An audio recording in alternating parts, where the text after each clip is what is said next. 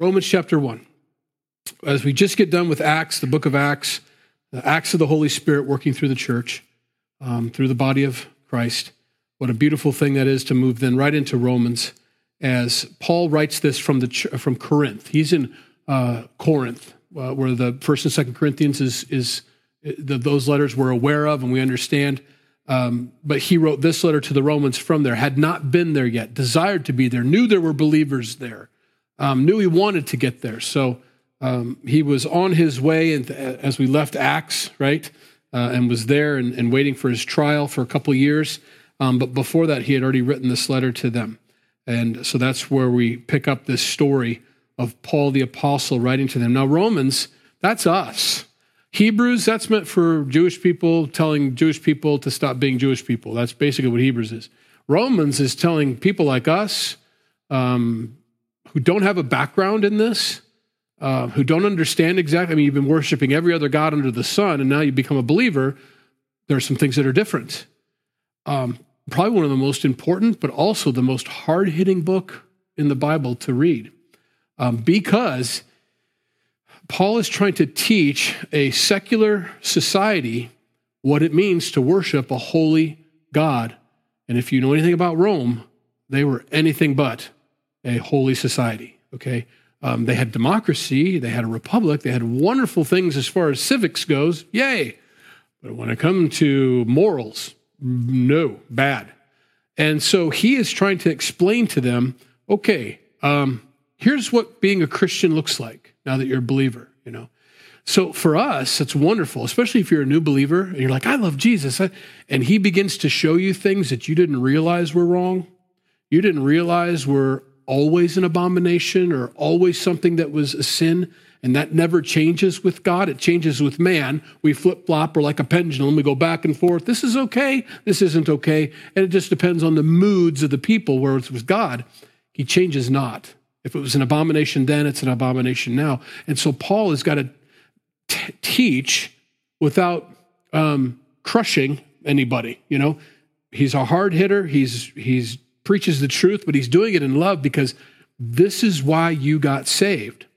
There is no other reason to come to Christ, to come to Jesus for salvation other than because you're a sinner. And those sins are these. And so he begins to describe these. Now, some people come to Christ because they know they sinned in this area, but they didn't think this area over here was even something to repent of. And so as they work out their own salvation, as they begin to learn about God and understand how holy he is and how far away you really were from him, it's kind of an eye-opener as you realize, oh, I got some more repenting to do, you know? And that's a wonderful thing. The Bible tells us that we're being conformed into the image of Christ. He doesn't dump it all on us at once. We're being changed into being like the Son of God, like Jesus Christ. We're not God, but he does want us to be holy like he's holy. And so he slowly teaches us, here's what needs to go, just like you would any kid. You don't expect a whole lot from a kid this big, right? But when a kid's about this big, you kind of expect a little bit more from them. And likewise, as Christians, brand new believers, hey, just glad you found how to read a Bible, you know, kind of thing. Good start, kind of thing. But after 20 or 30 years with walking with the Lord, we ought to be further along by now, kind of thing. And so that's what this book does. It's a book that will hit everything and teach us many things at the beginning, but also it's for young believers and for old believers alike. It teaches us. It's wonderful. So I have a lot of notes. And so if you need coffee, you better go get it now. I'll try not to be boring. I won't. But there are some, I mean, this is the greatest chapter in the world. I mean, I just love this first chapter of Romans. So I don't know how you can go wrong with it, but I'll try not to. It's Wednesday. Let's get going. Verse 1. Paul, a bondservant of Jesus Christ, called to be an apostle, separated to the gospel of God, which he promised before through his prophets in the Holy Scriptures concerning his Son, Jesus Christ our Lord, who was born of the seed of David according to the flesh, and declared to be the Son of God with power according to the Spirit of holiness by the resurrection from the dead. Through him we have received grace and apostleship for obedience to the faith among all nations for his name, among whom you also are the called of Jesus Christ. To all who are in Rome, beloved of God, called to be saints, grace to you and peace from God our Father and the Lord Jesus Christ. Now, when we write a letter, we say, Dear Bob. When they write a letter, it's a little longer than dear, okay? So Paul is introducing himself and letting him know who he is. You've never met me before. You've heard of me. You've even probably got saved from some of my side missionaries that have ended up in Rome and you've become a believer, or people have transplanted there and you. This is who I am. And he does a wonderful job of introducing himself. I'm a bondservant of Jesus Christ. Paul makes a progression from being the least of the apostles to the least of the saints to the chief of sinners as he gets older in the Lord. He doesn't start off with, I was a wicked sinner, but now I'm an apostle of God. It's the other way around. He says, I'm the least of the apostles. And then later on in his ministry, well, I'm the least of the saints. Well, I'm kind of the chief of sinners. He realizes that. And that's everybody's progression in a humility, in a walk with Jesus Christ that's honest, as you grow closer to God, more in love with him, but also a realization how much more you needed him than you thought you did. And that's the idea behind it. I'm a bondservant of Jesus Christ, called to be an apostle, separated to the gospel of God, a promise. That's the good news of God, which he promised before through his prophets in the Holy Scripture. So this has already been foretold. We've already known that the Christ is coming. That's something I don't think people realize, that Christianity is the oldest religion in the world. I don't think people understand that. When you say that, they're saying, oh, no, the Chinese have been around a lot longer, Buddha and all that. No. Christianity is the oldest. It's Adam and Eve. Adam and Eve, the beginning, that is Christianity. There was always a hope for Christ. The Christ doesn't mean, that's not Jesus' last name. That's a promise of a Messiah. Adam and Eve were told that from the seed of the woman is going to come this Messiah that's going to crush the head of the serpent, Satan. He's going to defeat all these things. It's the oldest religion in the world. And so when he says, this is prophesied about, he's talking way back in Genesis, from the very beginning. And so Christianity is the oldest religion in the world. And obviously there was only supposed to be that. It was only supposed to be that relationship with God. It was never meant to become anything else. But through the series of events, some people don't like the way it was and like this, so they invent and they come up with these other religions, which is not how it was in the book of Genesis. And so the prophets, through the Holy Scriptures, have already told us of the coming of the Christ, and this is the one I'm talking about. He was born of David, that's the flesh side of Jesus, but he's also the Son of God, which is the deity side of Jesus, okay? So Jesus is fully man, fully God, come in the flesh. And he was declared to be the Son of God with power according to the Spirit of holiness. The Holy Spirit indwelled Jesus Christ, and Jesus did all of his miracles because of the indwelling of the Holy Spirit in him, okay? And that's what Paul's beginning with. This is this is the doctrine that's built into his Dear Bob portion of the letter. It's amazing how rich this book is. Through him we have received grace and apostleship for obedience. That's what we do. We're apostles. Apostle simply means sent one. I'm someone who's sent. Being sent is a very daunting responsibility. It really is. I remember when I got sent out, laid hands on, and they sent me out. And we went to the first conference out in Indiana, and I just sat there. I felt like a 16-year-old kid who'd been given the keys to a Rolls Royce kind of thing. And it's like, man, I don't even want to drive, kind of thing. Because the burden and the responsibility is so heavy to be sent. It isn't like that. It's, I'm an apostle now. You do not understand that word if that's how you say it. No, I'm a sent one. Someone who is sent is an errand boy. Someone who is sent is an errand girl. Someone who is sent is someone who just goes and does and says exactly what the master told them to say. That's what they do. It doesn't matter how it's received. You could be beheaded half the time. I've got a message from my king. He says you're going to go down in flames. And they kill the messenger right there. Well, I was the sent one. Or every one of the prophets was sent by God. Every one of them were martyred. All killed. It's not a fun thing. It's not something that they didn't walk around saying, I'm the prophet of God. No, they kind of went in and said, I'm the prophet of God. And here's what he says, and I got to go, kind of thing. I mean, they were bold, they were brave, but they kind of knew you don't hang around after the message is given because they got to digest it. And if they digest it wrong, you're done. Okay. Being an apostle, when Paul says that, was not a step up for him as he was a part of the Sanhedrin. He thought it was a step up. He counted everything as dung. But from the world's perspective, when he says, I am a sent one of Jesus Christ, you're one of them. For obedience to the faith among all the nations for his name, among whom you also were called of Jesus Christ. Just like me, I feel the same. Grace to you and peace from God. And those two always go together. Grace and peace in every letter. Except for when it comes to the pastoral epistles, Timothy, Titus, he mentions mercy. But otherwise, it's just grace and peace. With the pastors, he says, you're going to need mercy. But for all the others, it's grace and peace. And the idea is the order has to be that way. You can never have peace until you understand God's grace, ever. You've got to understand God's grace before you can understand peace and have peace in your heart. He says, first, I thank my God through Jesus Christ for you all, that your faith is spoken of throughout the whole world. I've heard about you guys. For God is my witness, whom I serve with my spirit in the gospel of his Son, that without ceasing I make mention of you always in my prayers, making requests if by any means, now at last I may find my way in the will of God to come to you. I've been trying to get to you, desperately want to get to you. But every time I try to get there, everything gets in the way. But boy, I really feel like this is it. But if I can't get there, if I'm not going to get there, no matter how hard I try, here's a letter, at least, that's going to, get there before me. Very important. When he calls these people in verse 7, to all who are in Rome, beloved of God, called, it says, to be saints.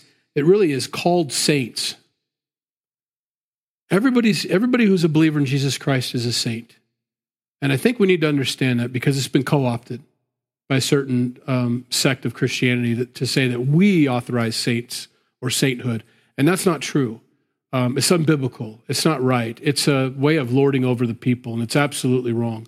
We're all called saints. We're all to be saints. And I'll give you the scriptures to back it up. It's throughout Scripture. I'm only going to do 3 of them because there were 127 places in the Bible that call us saints.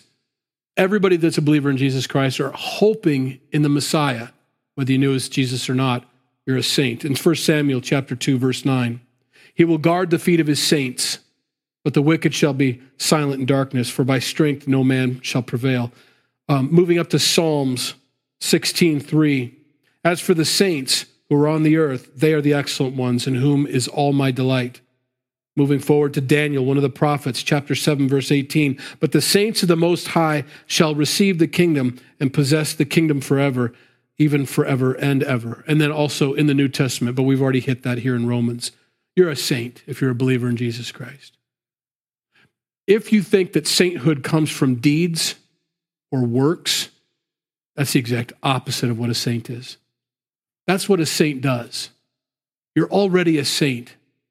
You've been prepared and made by God for good works to walk in as a believer in Jesus Christ. And if you walk in those good works, that's great. But that doesn't make you a saint. You were a saint who walks in good works. That's how salvation works. To have it any other way is to have it backwards. If you think that my works are going to gain me favor with God, then you do not understand salvation through grace. Our good works that we do are because of salvation, not for it. And if you think you could become a saint by being better at being a person, then you don't understand salvation. Salvation is given. It's a free gift that's given to you. Of course we should get better. Of course we should improve. Our walk should be more holy. That's absolute. He doesn't save us to leave us where we are. He saves us to conform us. But that's from salvation, not for it. And so he makes it very clear. All of you Romans that are believers in Jesus Christ, you're saints. I pray for you all the time, he says. I always make mention of you in my prayers, that I might find my way to you if I can come to you. Verse 11, for I long to see you, that I may impart to you some spiritual gift, so that you may be established. That is, that I may be encouraged together with you by the mutual faith, both of you and me. That imparting of the gift, I think it's a very simple thing. I think we make more of it than it is. He's not there to impart a gift like I'm going to give. I can't wait to get there so I can give you the gift of healing. That's not what it means. It means I have gifts and I want to impart them to you. I want to use them in your presence. I want to encourage you with the gifts that God has given me, and God will give you your gifts too. and you need to go encourage other people with them, but I hope to get there to be with you so that I can impart my gifts. I want to share with you. Paul's a teacher, made for it, built for it. It's what he does. Oh, I just can't wait to get there, that I might impart some spiritual gift to you. I don't know what it is. Sometimes I land on islands and I heal people. Snakes bite me. Remember that in the book of Acts just last week? But that's okay. I can do that too. And that's all we talked about there. But sometimes I teach when I get there. Like in Corinth, I stayed there a whole year and a half. And I taught the Bible to all these people. I do that too. Gifts. In Ephesians chapter 4, verses 11 through 12, Paul, writing to the Ephesians, explains this to them. And he, Jesus himself, gave some to be apostles, that'd be Paul, some prophets, some evangelists, some pastors and teachers.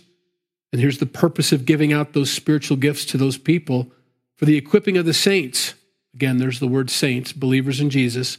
For the work of the ministry, for the edifying of the body of Christ, till we all come to the unity of the faith and of the knowledge of the Son of God, to a perfect man, to the measure of the stature of the fullness of Christ, that we should no longer be children, tossed to and fro, carried about by every wind of doctrine, by the trickery of men, in the cunning craftiness of deceitful plotting, but speaking the truth in love, may grow up in all things into him who is the head, Christ, from whom the whole body, joined and knit together by what every joint supplies, according to the effective working by which every part does its share, causes growth of the body for the edifying of itself in love. That's a long cross-reference. I know that. But the idea of God giving certain gifts, and he mentions a few of them in the beginning, Paul having some of those gifts, is meant to impart to the other people that their gifts then may grow and be built up and used, and the whole body begins to get healthy. These aren't the only gifts. This is the beginning of those gifts. First, you got to learn about the gifts. So that's why the teachers are sent. First, you got to have an apostle who is sent, First, you got to have an evangelist to get people saved, to even know they need gifts. So those are the basics to get things started. But after that, people begin to, as the body of Christ grows and realizes what their gifts are, they begin to use those gifts and give them to each other and bless each other with them. And that's how the body grows and gets stronger and it's edified.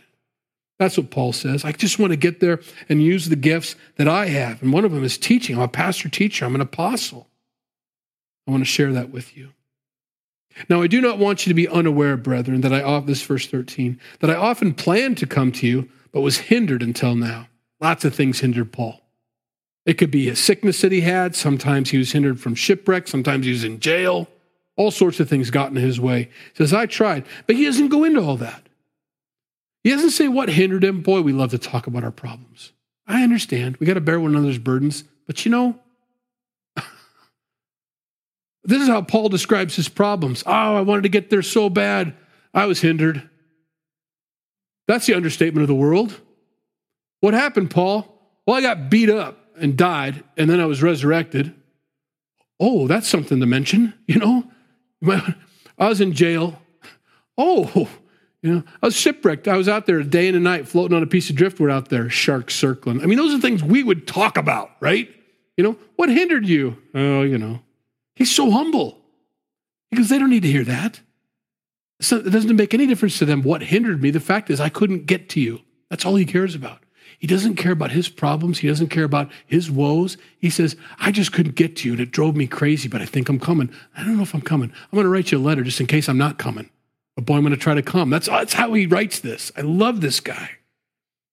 Such a man, such a godly man.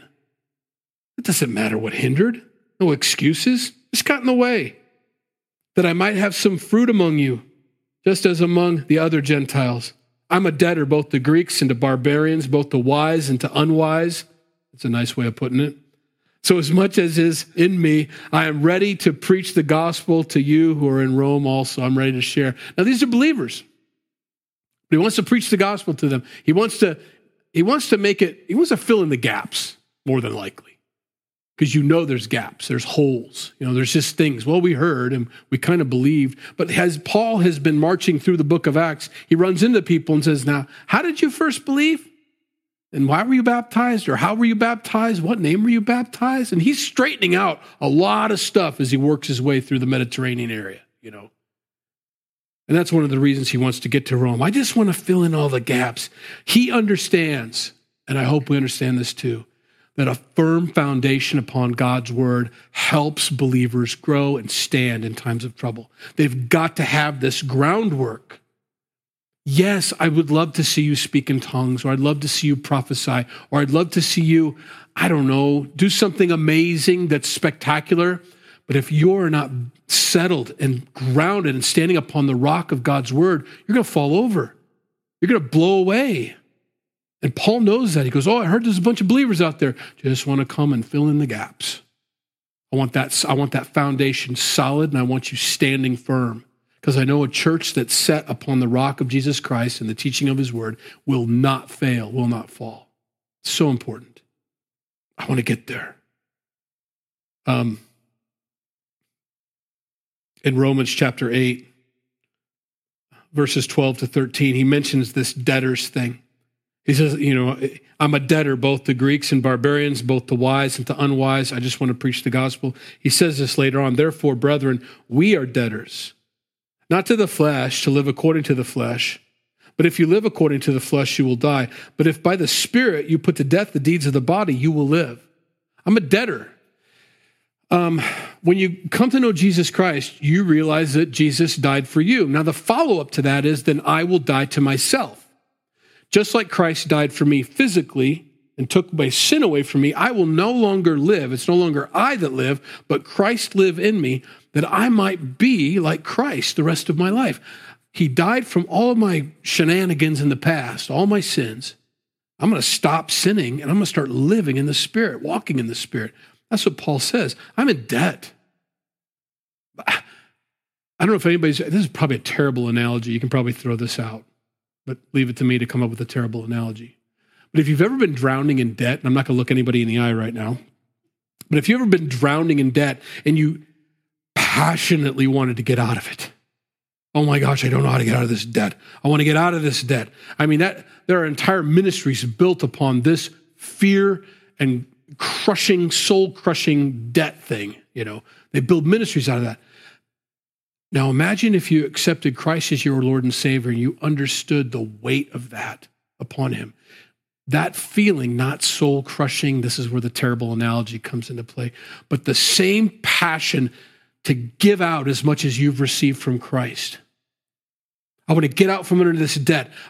Paul says, I have got to tell everybody on earth about Jesus Christ. Then I'll die a happy man. That's what he says in the book of Acts. I have not shunned to declare to you the whole counsel of God. I am innocent of the blood of all men. He really felt like his debt was paid. I've done it. I am fulfilling in me the sufferings of Christ, he says in another epistle.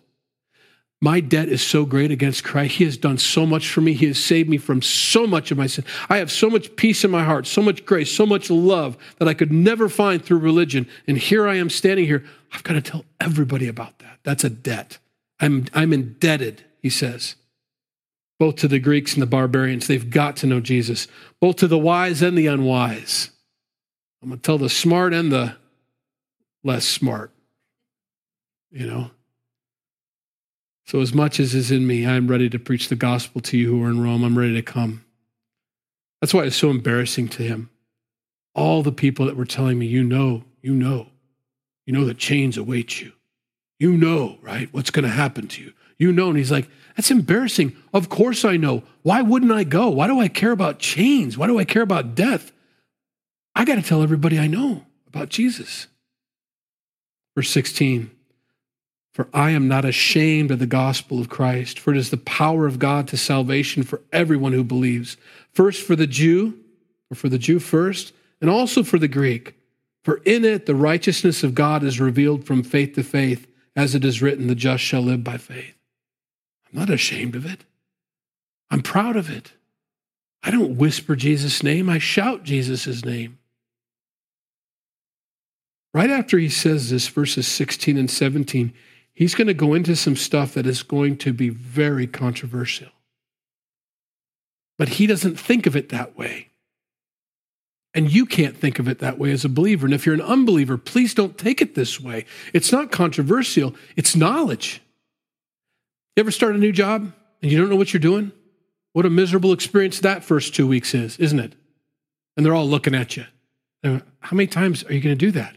12 more, and then I'll be done, I promise. And then I'll get it right, It's a miserable experience. As a new believer in Jesus Christ and you're walking with the Lord, there are going to be times where you're tripping over your own feet, not realizing this is sin. I can't do this anymore. And God says, that's right, it's sin. Brandon sent me a hilarious video. I can't share it with you probably because it's too controversial. But it's one of Bob Newhart, who's doing a counseling session that charges $5 for the first 5 minutes, and after that, it's free. The lady's like, that's too good to be true. He goes, well, sit down. Let me talk about your problems. What's your problem? I'm terrified of being buried alive. He goes, well, I got 2 words for you. Ready? Stop it. $5. And she goes, what? And it goes on and on like that. We got 3.5 more minutes. You got anything else? Well, I'm bulimic. I don't know. He goes, stop it. I know. That's why I stopped. That's why I can't share the video. But he goes on and on with these things. And the idea as a Christian is you're walking along with Jesus and you realize, oh, I'm not supposed to do that. And honestly, God's answer to you is just stop. I've set you free. I've set you free. And who the Son has set free, you are free indeed. Anything you do from here on out as a believer in Jesus Christ is a choice. It's willing. That's a hard thing to swallow. We don't like that kind of. We want this, and Paul doesn't do that in this next section. I'm not ashamed of the gospel. What I'm here to tell you is to tell you what God has set you free from. You didn't realize how in bondage you were. I'm about to reveal to you how much sin was in your life. And this isn't meant to make you feel bad. It's not meant to make you feel worse. It's meant to show you how great a salvation you have and why I'm indebted to the entire world to tell them about Jesus Christ because of what he set me free from. It's very important. Verse 18. For the wrath of God is revealed from heaven against all ungodliness and unrighteousness of men who suppress the truth in unrighteousness. Because what may be known of God is manifest in them, for God has shown it to them. For since the creation of the world, his invisible attributes are clearly seen, being understood by the things that are made, even his eternal power and Godhead, so that they are without excuse. Because although they knew God, they did not glorify him as God, nor were thankful, but became futile in their thoughts, and their foolish hearts were darkened. I have some quotes about, and they're from, I think I only put down maybe 10 of them, of the 500 I could have picked from. Okay, so you're welcome for that. They are long quotes, but I'm taking the time here to drive home a point, because I don't think we understand that Christianity is the most rational thought a man can have or a woman can have. Believing in Jesus Christ is the most rational thought as far as science goes, the understanding of this world, creation, all of it. It's the most rational. And so I'm going to read you some quotes from several scientists, not the ones that just grew up where everybody was a believer or had to be, all the way up into 2013 and so on, of believers. Of all the Nobel laureates, only 11% are atheists.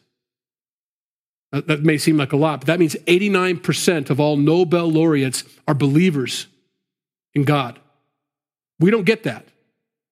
We get the exact opposite. We get the idea that all science is opposed to religion. There's a bunch of fools over there that still believe in a religion, some fringe group of scientists that still haven't got their PhD yet, That's not true. 89% of all Nobel laureates in all areas, not just science, but all areas, are believers. Albert Einstein. I want to know how God created this world. I'm not interested in this or that phenomenon, in the spectrum of this or that element. I want to know his thoughts. The rest are details. Albert Einstein. Fine. Another one. The fanatical atheists are like slaves who are still feeling the weight of their chains, which they have thrown off after a hard struggle. They are creatures who, in their grudge against traditional religion as the opium of the masses, cannot hear the music of the spheres. Albert Einstein. Sir Isaac Newton, old school. God created everything by number, weight, and measure. In the absence of any other proof, the thumb alone would convince me of God's existence. I have fundamental belief in the Bible as the Word of God written by those who were inspired. I study the Bible daily. One of our newer ones. Freeman Dyson, physicist. Atoms are weird stuff, behaving like active agents rather than inert substances. They make unpredictable choices between alternative possibilities according to the laws of quantum mechanics. It appears that mind, as manifested by the capacity to make choices, is to some extent inherent in every atom. The universe is also weird, with its laws of nature that make hospitable to the growth of the mind. I do not make any clear distinction between mind and God.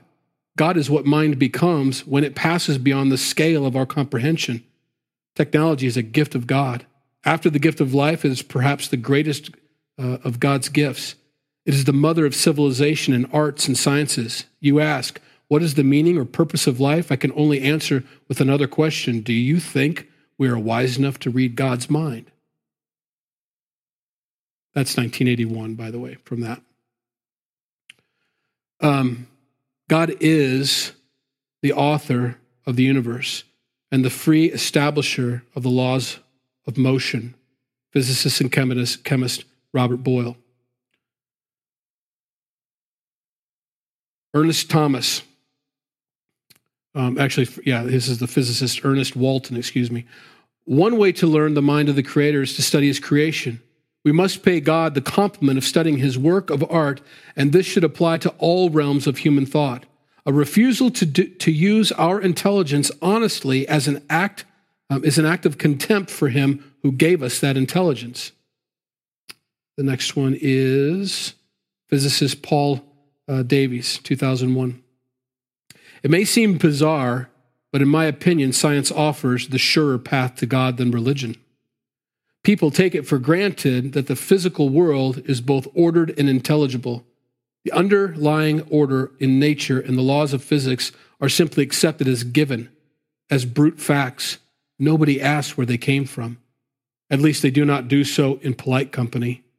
However, even the most atheistic scientist accepts as an act of faith that the universe is not absurd, that there is a rational basis to physical existence manifested as law, like order in nature, that is at least partly comprehensible to us. So science can proceed only if the scientist adopts an essential theological worldview. Astronomer. This is astrophysicist Hugh Ross. Astronomers who do not draw theistic or deistic conclusions are becoming rare, and even the few dissenters hint that the tide is against them. Jeffrey Burbridge of the University of California at San Diego complains that his fellow astronomers are rushing off to join the first Church of Christ of the Big Bang. He says, nope, you got to have it. Robert Jastrow, he's an astronomer and physicist, founder of NASA's Goddard Institute in Space Studies.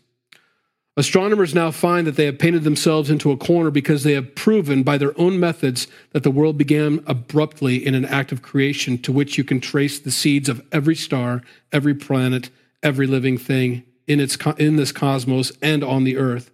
And they have found that all this happened as a product of forces they cannot hope to discover. That there are what I or anyone would call supernatural forces at work is now, I think, a scientifically proven fact. Lord William Kelvin, one of the older school guys. I believe that the more thoroughly science is studied, the further does it take us from anything comparable to atheism. If you study science deep enough and long enough, it will force you to believe in God. Physicist and mathematician James Clerk Maxwell. I have looked into most philosophical systems and have seen that none will work without God. Science is incompetent to reason upon the creation of matter itself out of nothing. We have reached the utmost limit of our thinking faculties when we have admitted that because matter cannot be eternal or self-existent, it must have been created. That's just a few.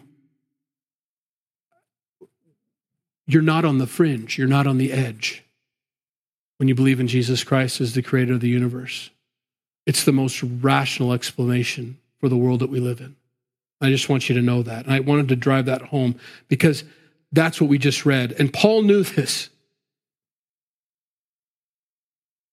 He said this, "For since the creation of the world, his invisible attributes are clearly seen, being understood by the things that are made, even his eternal power and Godhead." Science clearly points to Jesus Christ, clearly points to God. There's no getting around it. But they don't want it. Because although they knew God, they did not glorify him as God, nor were thankful, but became futile in their thoughts, and their foolish hearts were darkened. Now, we just got done with Job on Sundays. I don't know if you guys picked up on this, and I don't know if I focused on it, but Job chapter 12, verses 7 through 10, Job says this, "But now ask the beasts, and they will teach you, and the birds of the air, and they will tell you, or speak to the earth, and it will teach you, and the fish of the sea will explain to you.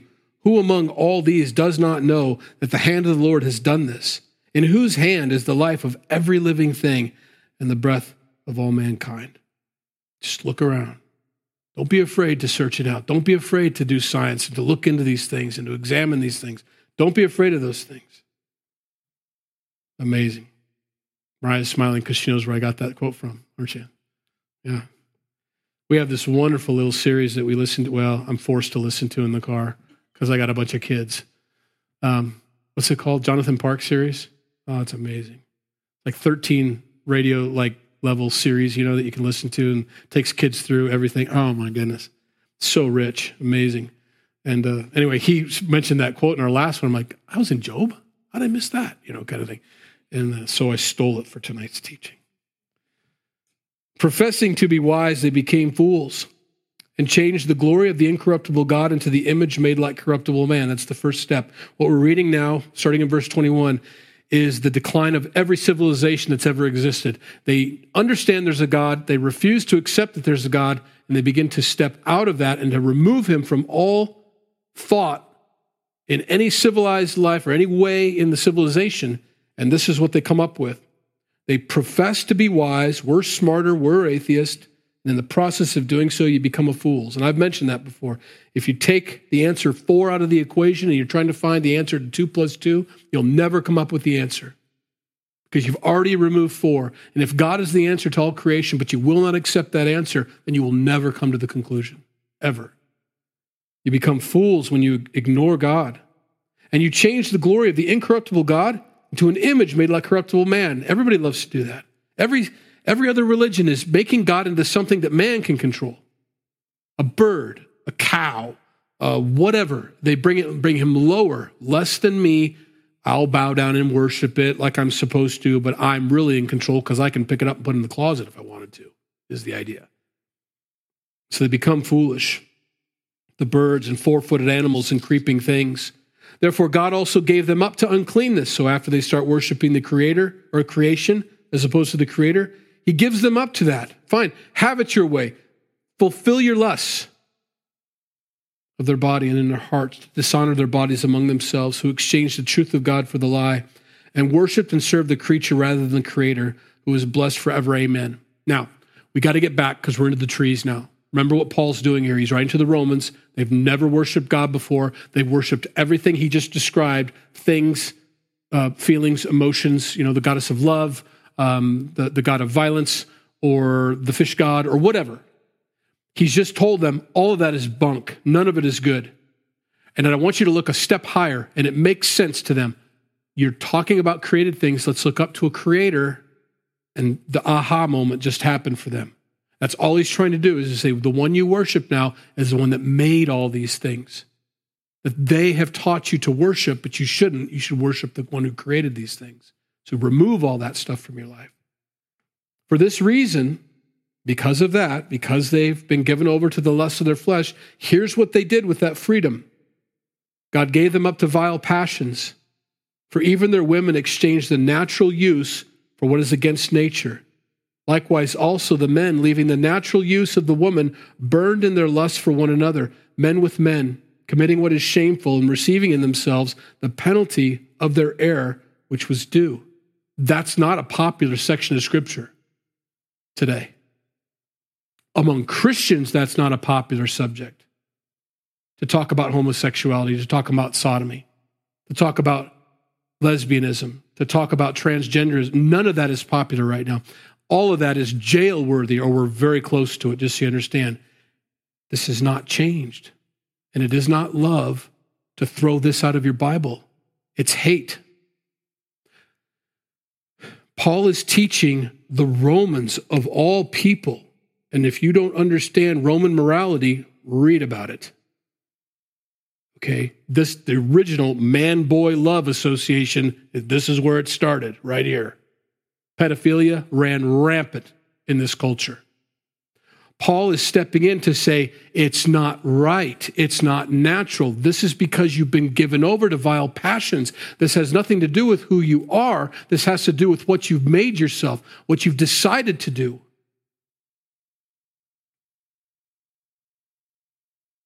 It's the most loving thing you can do is to talk about people and what they've been set free from so they know they've been set free. To tell them that they're in bondage and to teach children that there's nothing you can do about it, that you are just made that way, good luck, is to increase their chances for suicide by 80%. That's not love. That's hate. That is laziness. That is, I don't want people to think ill of me. I don't want to receive the backlash from telling the truth. I'll just keep my mouth shut. The world's going to do what it's going to do. It's not what we're called to as Christians. Paul is doing the impossible. Hey, before I get there, I'm so excited to see you guys. By the way, everything you know about society, it's wrong. All your cultural experiences as far as sexuality goes, it's all wrong. Godly sexuality is completely different. And he's trying to explain that to them. And I want you to know, though, how you got here. How you got to this being so normal. How you got to this permeating the entire society. Because you decided a long time ago, in 1960 whatever America, to remove the Bible from schools, to stop praying, to remove God from any area of life. And so God gave you up to vile passions, and now you find yourself here, and you're worshiping everything but the one who created everything. The decline of every civilization historically has followed this path, and we are on it as a nation. We are on this path. And Paul is simply telling them the truth. In love, the most loving thing you can do to someone is tell them that is sin, and it's going to cause the destruction of your life. Turn.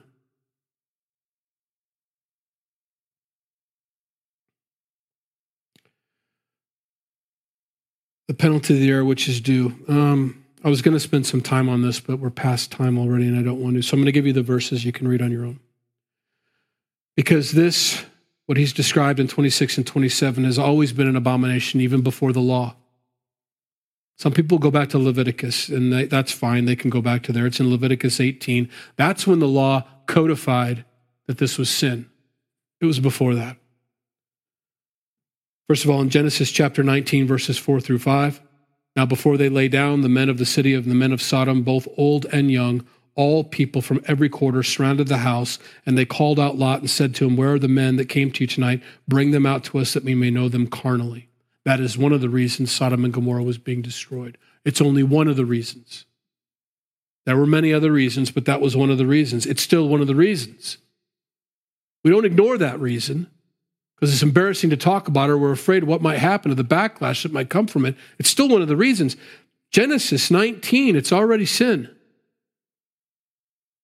Leviticus 18 codifies it. Jeremiah 23:14. Also, I have seen the horrible thing in the prophets of Jerusalem. They commit adultery and walk in lies. They also strengthen the hands of evildoers so that no one turns back from his wickedness. All of them are like Sodom to me, inhabitants like Gomorrah. These are the other reasons Sodom and Gomorrah were destroyed.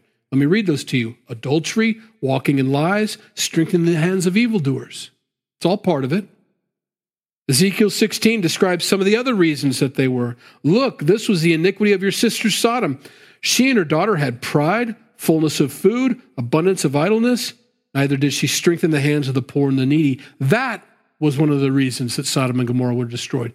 But all those reasons together doesn't nullify the fact that it's also because of the homosexuality that was in that was rampant to the point where they had rape gangs surrounding the house saying, bring out the new guys.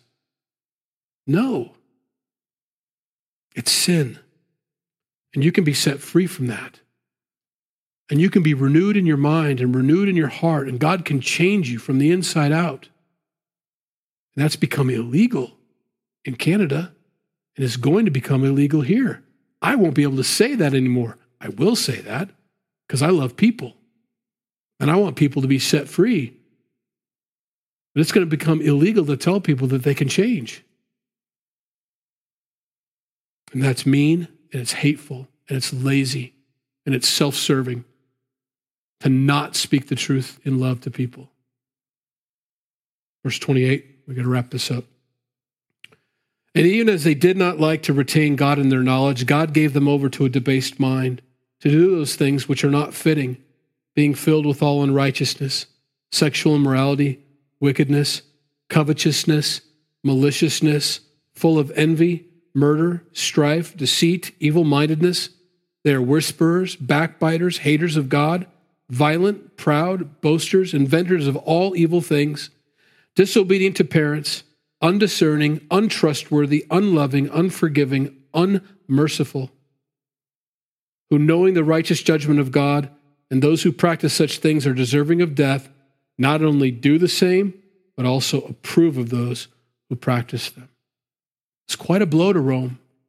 A wonderful attack on the moral decline of Rome.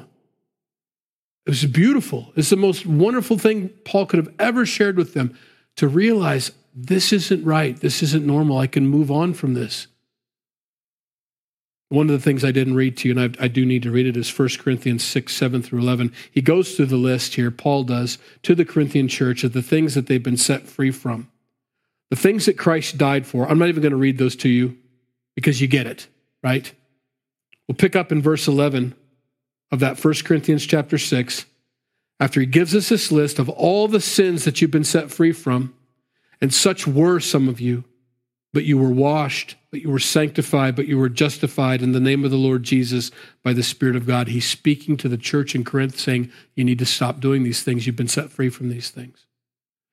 And if God's word says that you can stop, you can stop. It's a fact. He doesn't call us to do something that's impossible. Let's pray. Lord, we thank you for your word. We thank you for your love for us. When we read these things, we realize the distance. What we thought was holiness, that we thought maybe we were just needed a little salvation, we realize that we need a lot. This world needs a lot of salvation. So many things to be set free from. So many reasons to come to you and to believe on you for salvation. Lord, give us the boldness to speak the truth in these days. These are the days of Lot. These are the days of Noah. And we're living in them right now. And what's happened in all those societies is happening right now worldwide. And we're distracted by a lot of things. But as Christians, help us to be focused on what we're called here to do, and that's to preach the gospel. To tell them the good news that they can be saved from their sins. And sometimes, always, we have to enumerate those. They have to know what they're being saved from or what they need to repent and turn from. Help us to have that boldness, but help us also then to have that love. That we share these things not to be right or to argue or to make ourselves look better. We don't quote these scientists because we want to know that we're right. We just want to know that we're not alone, that it's right. And some of the smarter people in the world that are studying these things agree. It's you. They see you. And we thank you for that you've given us humble servants of yours sight to see that you are the creator of all things and the lover of all men, that you want to set everybody free. Lord, we're indebted. Help us to spend our lives getting out of that debt, sharing it with everybody we know how much you love us and how much you love them. In Jesus' name we pray. Amen. If you need prayer before you go, please come up. Otherwise, have a good rest of the night.